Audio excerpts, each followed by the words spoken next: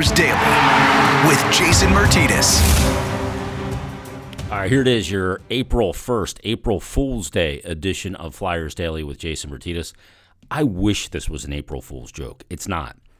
The Flyers lose to the Buffalo Sabres, who lost 18 straight games. The streak for the Sabres is over. The month of March is over for the Flyers.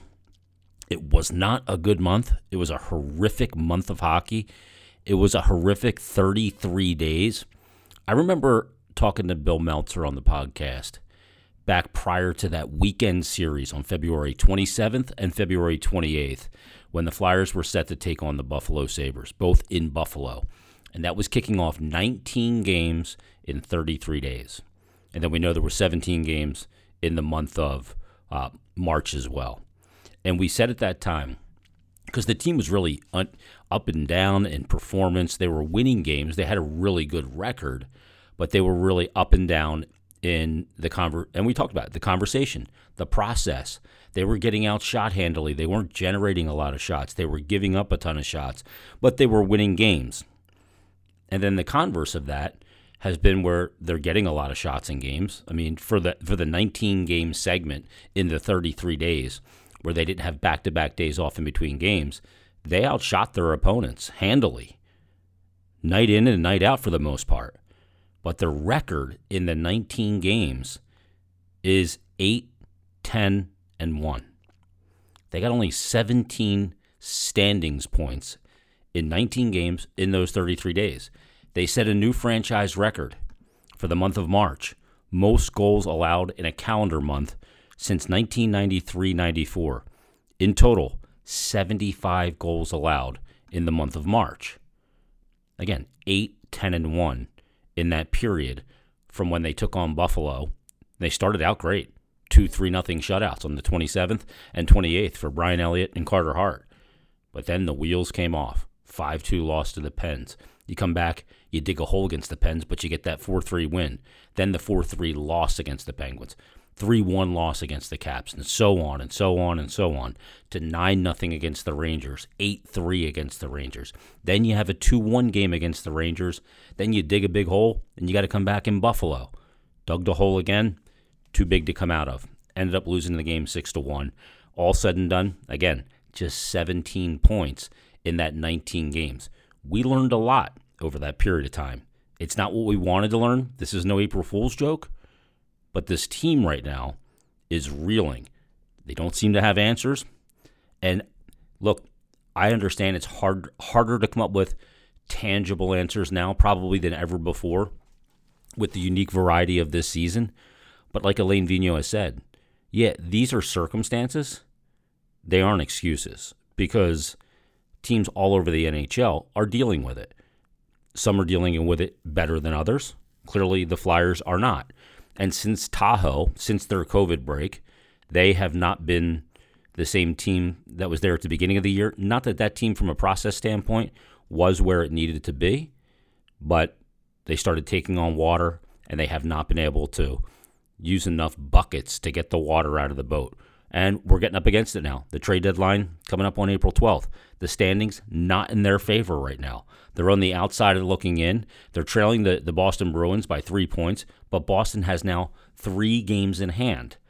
We'll see Boston this week. The schedule going to get far more difficult for the Flyers than the teams that they just faced. They just had 5 straight games against teams lower than them in the standings. New Jersey, who they lost to.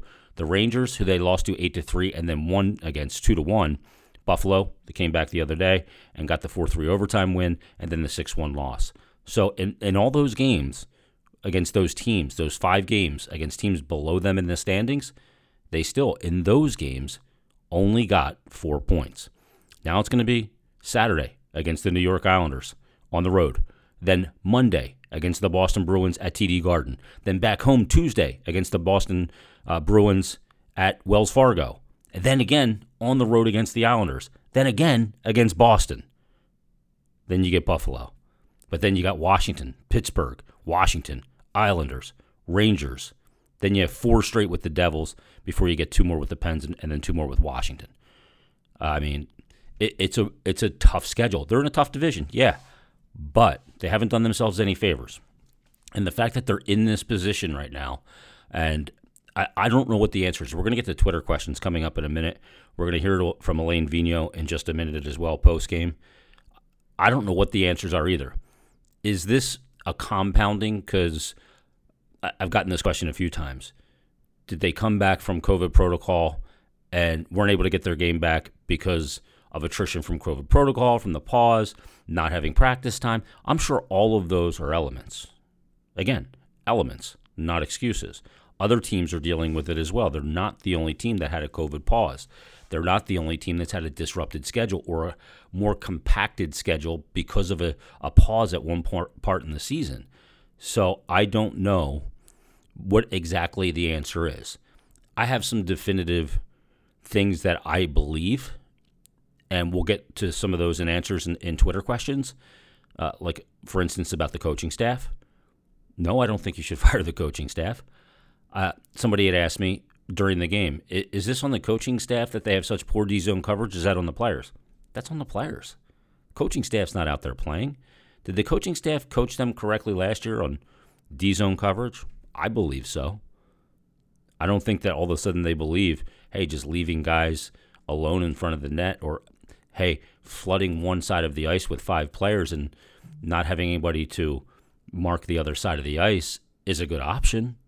No, it's players not executing. And you know this, everybody listening, in sports, when you play poorly, it can snowball. But you're professional athletes, and it's incumbent upon them to get out of it. And they have not been able to. They've had opportunities to get out of it, like that 2-1 win against the Rangers, and start anew. But then it was 1 step forward, 2 steps back. I couldn't even enjoy the win the other night, and to live by the old mantra of never question a win, the 4-3 overtime win on Provorov's OT winner against the Buffalo Sabres, because I was too angry at the first 2 periods. And then you lose to the Sabres 6-1 to round out the month of March. It's a new month. Does that mean anything? I highly doubt it. I don't think that the psychology of a player changes when the calendar flips to a new month. I really don't. Maybe it does. I don't know. But right now, this team is searching for answers, and it's going to be incumbent upon every player to come up with answers, the coaching staff to push them in the right directions, to, once they come up with the answers, to put them into practice with accountability and a high level of play. And that hasn't happened in the month of March or through this 19 games in 33 days. But let's hear from the head coach. The head coach, after the game, met with the media, and here's what he had to say. Maybe when you see the same defensive mistakes over and over and the breakdowns, do you start to ask, is it the players, is it the system, or something else? What do you think it is? Well, a lot of it, my estimation, started in the offensive zone. We were a little off on our execution and gave them a couple rush opportunities. When they did have control in our zone, just a simple stick on puck would enable us to kill a lot of plays, to stop a lot of opportunities to get pucks at the net. We weren't good enough there, and they made us pay for it. Hey, Lane. At the end of February, you guys had the best points percentage in the East Division. This month, you guys went 6-10-1. I guess, in your estimation, what happened to this team in March? Yeah, I'm not going to analyze the whole month of March here. I feel for my team. I know we were ready to play tonight. I know our guys wanted to play well, wanted to do the right things. For whatever reason, like I mentioned, offensively, we were not where we needed to be, and that led to rush opportunities. And defensively, we had a couple of opportunities to kill some plays, and we weren't able to do it. So we weren't good enough. We were going to have the first time in a long time where we're going to have a day off and a day to practice and play. So I'm going to focus on that, and I'm going to focus on getting this group ready for our next game. Just after that type of game, and obviously I know you don't want to analyze March, but how do you turn the page and make April, a different script? Well, we get another opportunity to play, and I said this a little while back. We haven't been the same since our COVID stoppage, and I'm aware of that. But we get a couple of days here to regroup. There's still a lot of hockey to be played, and we need to take it a game at a time. And I really feel for our group tonight. I know our guys were ready; they were focused. Unfortunately, it wasn't a good night for our group. All right, Flyers head coach Alain Vigneault addressing the media after the 6-1 loss against the Buffalo Sabres. Flyers now 3 points back of the Boston Bruins, but Boston with 3 games in hand. Let's get to Twitter questions, and we start with Ash. Ashlyn NC143 on Twitter says, how much of an impact do you think the first multi-day break since February will have? So much of this feels mental, especially with the young guys. It feels like even an extra day of rest is an improvement. Well, they've only had one practice over the past couple of weeks, and they'll have a chance to have a couple practices here. But still, you can't go to practice and push. I mean, you just played 19 games in 33 days. There is a fatigue factor. That's part of this as well, if we're just being realistic. But again, not an excuse. The thing is they haven't had that, and when you start to tailspin, it's harder to get out of it when the games just keep coming. And that's what's happened. That's been part of the equation as well. But look, what will the 2 days mean? I'm not sure. Alain Vigneault opted to give Nolan Patrick and Oscar Lindblom the night off. Didn't practice them either to have a full 72-hour reset. Both players needed it. I know a lot of people were really critical of that decision and that he decided to rest those 2 players. But they do have more information than we have. They do a lot of sports science stuff with practice. They can see load levels, performance based on the sports science stuff. I'm no genius on it, but he's making an informed decision that those 2 needed a break with a lot of information that we don't have. I understand you want to be outraged by it, and putting Connor Bunnaman in the lineup and Carson Twarynski didn't wow you. I get it, but he's trying to do the best he can with managing guys, not for just the game last night, but going forward as well. That's part of the equation. I think on a rational mind, most of us could understand that. Patrick Bradley tweets in, he says, hard to believe this is the same team we watched a year ago with number 9, Ivan Provorov, having a great season, 5 and 6, Myers and Sanheim being referred to as Gazelles on D on this podcast, which I did a lot. 79 was tremendous, Carter Hart, and even 62 was great on the forecheck, Nicolas Aube-Kubel. How did we get here? Well, that's a great question, Patrick, and I refuse to believe that it's just Matt Niskanen. Matt Niskanen was a good player, a great fit. I understand, but the step back after losing Matt Niskanen should not be this. So how we got here, I don't know. We're here. I can't worry about how we got here. We can worry about it because as fans or people that aren't making the decisions, they can't worry about it. You can't go, how do we get here? How do we get here? No, it's got to be, how do we get back to where we were? How do we get moving forward? How do we get better? But how they got here, I'm not exactly sure, other than some of the younger players did not take a step forward like we thought they would.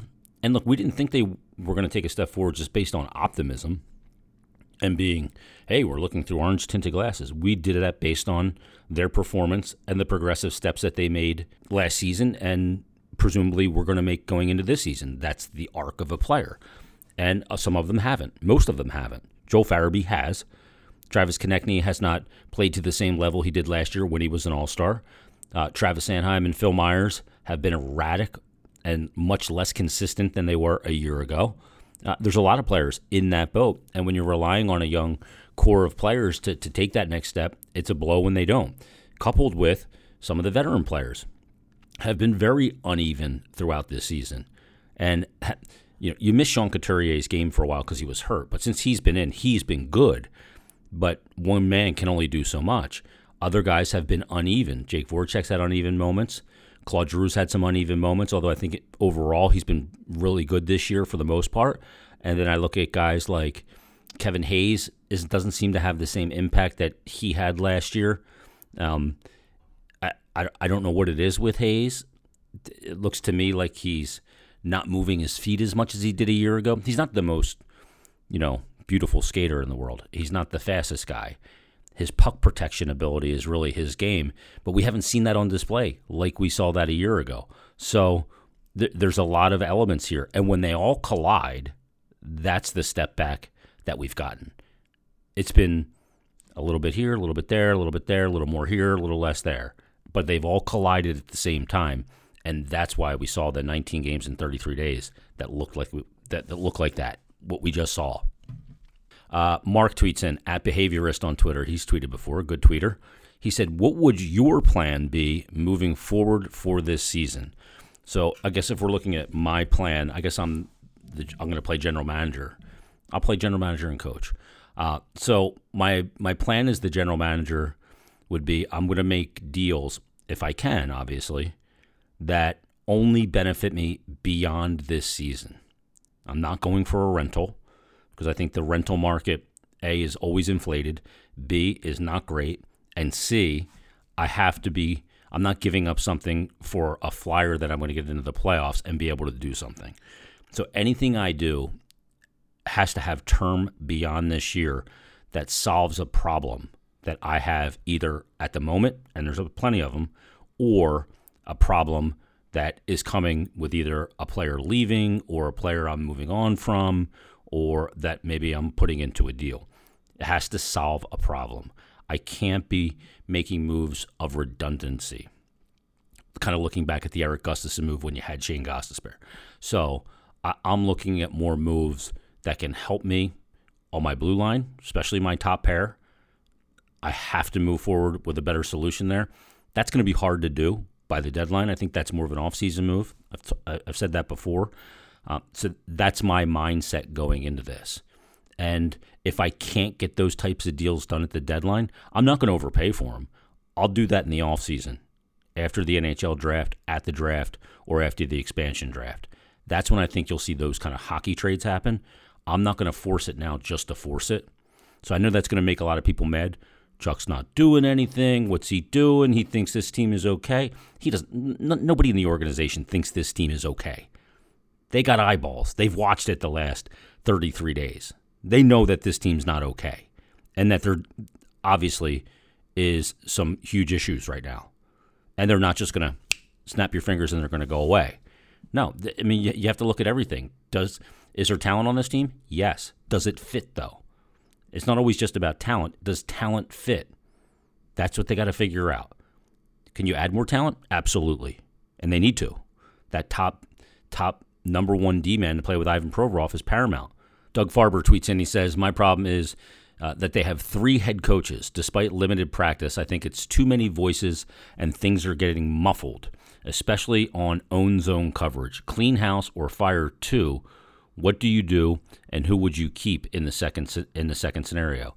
Well, they don't have 3 head coaches. They have 1 head coach. It's Alain Vigneault. He's the head coach. He's the boss. While those Michel Therrien and Mike Yeo were head coaches, they're not head coaches. They're there to support the head coach. So I don't know how you come to the conclusion, Doug, that you think there's too many voices and things getting muffled. I haven't heard that kind of messaging coming from any players or any hints of that in the media or anything. So I don't know that that's true. And I think they're always on the same page defensively in what they want to do. Were they on the same page last year when they had, as you termed it, 3 head coaches? Yes. I don't see how that is part of it. But could an assistant coach lose their job as a result of this? Of course. Absolutely. They're not meeting expectations. As far as Alain Vigneault, should he be safe? Absolutely. I think he absolutely should be safe. I think when you look at the job he did last year, the accountability that he brings, the expertise that he brings, the type of coach that he is, why would you get rid of him? I know it's easier to get rid of the coach than it is all the players, but you don't get rid of the coach here. This is not the coach. This is not the coach not knowing how to coach. He knows how to coach. He knows what to do. It's not being executed. And he has juggled the lines, and for some, too many times. And there's been a lack of cohesion. But when things aren't working, and they're not working at a glorious level, you have to do something. You have to make changes. BCB Jr. says, same question I submitted before. Unless instructed from the top to buy, would Fletcher consider selling instead? This team is rotten. Well, I think I don't know if I answered your question, BCB, but teams aren't taking on players with cap. Now, you could sell a guy like Eric Gustafson because he's a tradable commodity. You're not going to get much for him, but you can trade him because he has an expiring contract and a prorated salary significantly less. You could trade Scott Lawton, who's a pending unrestricted free agent, and he would have some value. He's not going to bring you a tremendous amount on an expiring contract, but you could do that. Does he look to do that? That'll be interesting.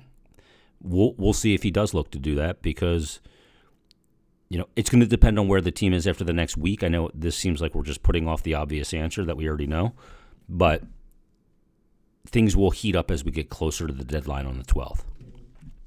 Anthony tweets in, Spunky41182. He says, does it feel like they are overly aggressive early in games out of fear of digging a hole, yet it happens when they do it? I don't sense that they're overly aggressive. There's been games where I think they've come out good and then something bad happens and they've collapsed.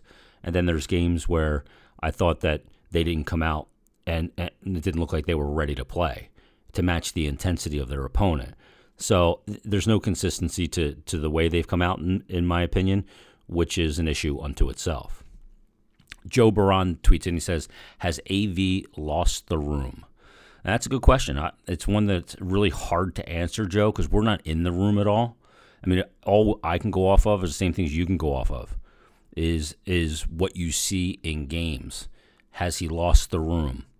Well, clearly, no matter what message he's sending, it's not been working. And I guess technically that is considered losing the room. I mean, they waived Shane Gostisbehere, who's been with the organization since 2012.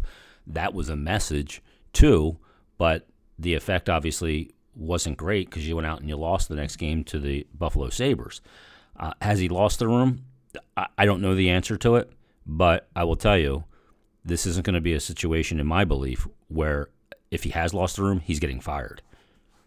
Hutch tweets in and says, what are your thoughts on Farabee on the fourth line and some questionable benchings? AV is one of the winningest coaches of all time, but he seems as lost as the players. Well, I mean, I explained why Lindblom and Patrick were scratched, that this amount of games for them just coming back this season, especially Oscar Lindblom. I mean, he went through 6 months of chemotherapy, had a rib removed, lost a lot of muscle mass. Nolan Patrick didn't play hockey for a year and I think 8 months before he played his first game again.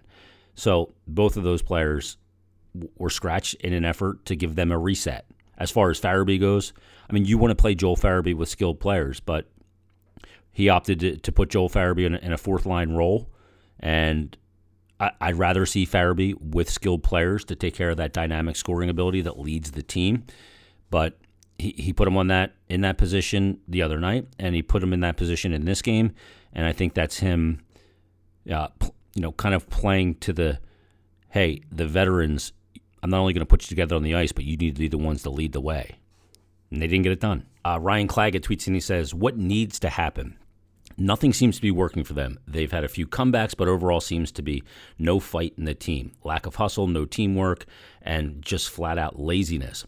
Like you discussed with Kevin Woodley, seems to be no trust. It's an interesting word that you use, trust. And based on some of the post-game comments from Sean Couturier, some guys are off, some guys' games are on, we're not all on together at the same time. You have to have that undying trust that the guy next to you in the room and the guy next to him and the guy next to him are all pulling on it in the same direction. And right now, that's not been the case. And you can't trust that your teammates are going to do that. And when they're not doing it, then you try and do too many things. So you're almost trying to do somebody else's job. And you guys know what I say about that. Do your job. When you're trying to do somebody else's job, now I got two guys not doing their job. And, I don't think that it's a situation where they don't care. I really don't. There'd be no reason to battle back in some of those games that they've clearly battled back in. So I don't think it's that. I think they want to win. I think they're a team right now, win aversive, where they're finding ways to lose. And a lot of it is self-inflicted wounds, segments in games, little plays, details that's not getting it done. Jake tweets in and says, with your perspective as a goalie, if you were Brian Elliott and coming up to the end of your contract, would you still want to re-sign with the Flyers after the play in front of you this year? I still think Elliott is solid, but our goalies haven't had much help. Well, I mean, if you ask Brian Elliott that right now, he's probably going to say, No, because the structure has not been great. I mean, you look at the second goal of the game last night was the Justin Braun block shot. Now, the first goal off Justin Braun, I mean, that thing was going to Toledo. The shot, it hits off him and goes in. It's just bad luck. The second one, though, Braun just needs to chip that puck deep instead of trying to fire it to the net. When you're struggling, you make some poor decisions. And in that situation, there's no lane to the net. He fires it into the shin guards of Sheahan, and then it's going the other way. Does a good job to kind of mute Sheahan, and Provorov mutes the second guy, but the back check is not coming to be able to pick up the last guy, the third guy, the trailer, who then ends up scoring the goal. I don't know which player didn't get back or was in a position. I know 3 players were forward in the zone. It wasn't a home game, so I wasn't in the building to be able to see it. And we're kind of held to only see what the TV shows us. Jake Voracek was spinning down low at the time I went back and looked at it. Claude Giroux was angling towards the net to go for a rebound on the shot. And so I don't know if either one of those players didn't bust it to get back. I don't know. We didn't see it. But as far as Elliott goes, I mean, I think it's a good situation to have a veteran goaltender here, and I would hope that he would stay here. With him, you just gotta be careful of usage. You don't want to overuse him, and right now they've had to. All right, let's do 2 more. Let's go to Dave TX. He says, we often talk about the, quote, high hockey IQ of many of our forwards. Do some of our defensemen, though, lack that? He said, I see a lot of issues that aren't execution, they're decision-making or lack of situational awareness. Yeah, right now, I would say that is the case. There's guys that when they activate into the offensive zone, they don't realize right away that they're a defenseman. They got to get back into position, that forward covering the point is not the best option to defend. There's also, you know, plays in your own zone, forcing it up the strong side when you can reverse the puck and come out of your zone cleanly on the weak side. Those things, and when you're playing bad, they're compounded. And those things take time for defensemen. It's going to happen to young defensemen, and you learn eventually. And right now they're suffering through that. But to your question, I think, is very valid. All right, last question from Larry Gambrell. He says, what's going on with them? How did they go from contender to, quote, wait till next season? That's the $1 million question, Larry. And again, it's not just losing Matt Niskanen. It's part of it, but I think it's only a small part of it. There's no way that the removal of Matt Niskanen should be this many steps backwards. So what is it? Is it partially COVID? Maybe. Is it partially guys didn't develop the way that we hoped? Absolutely. Overall, it's the confluence of a bunch of things that have really set them back. Can they come into next year and just bounce right back? I don't know. I can only measure things based on what I'm seeing in the present. And what I'm seeing right now is not good enough. So while we measured coming into this season based off last season, which is fair. I mean, no team is the same year to year, even if it's essentially the same roster like this one was. And you have to forge your own identity, which I don't think that they've done. They have not forged an identity. And a team without an identity is a team that's to me, got very little chance. And they've never forged their identity. So I don't know if they're a team that can just bounce back next year and all of a sudden some of the young players start taking big steps again and the detailed play is there. I don't know. That's for Chuck Fletcher to figure out and figure out the dynamic of this team. I think there will be some significant change to the team going into next year. All right, that's going to put a wrap on this episode of Flyers Daily. I hope it was cathartic. And again, I wish it was an April Fool's joke, but it's not. And we start a new month and a new games in a new month, starting with the New York Islanders, Boston Bruins, who we haven't seen in a while, not since Tahoe. So hopefully things go in the right direction. We don't have all the answers. I wish I did. I don't know that anybody that does. The only people that need to find the answers are the guys playing the games. They need to find the answers. We can't find them for them. All right, everybody, thanks for listening. We'll talk to you on tomorrow's brand new Flyers Daily.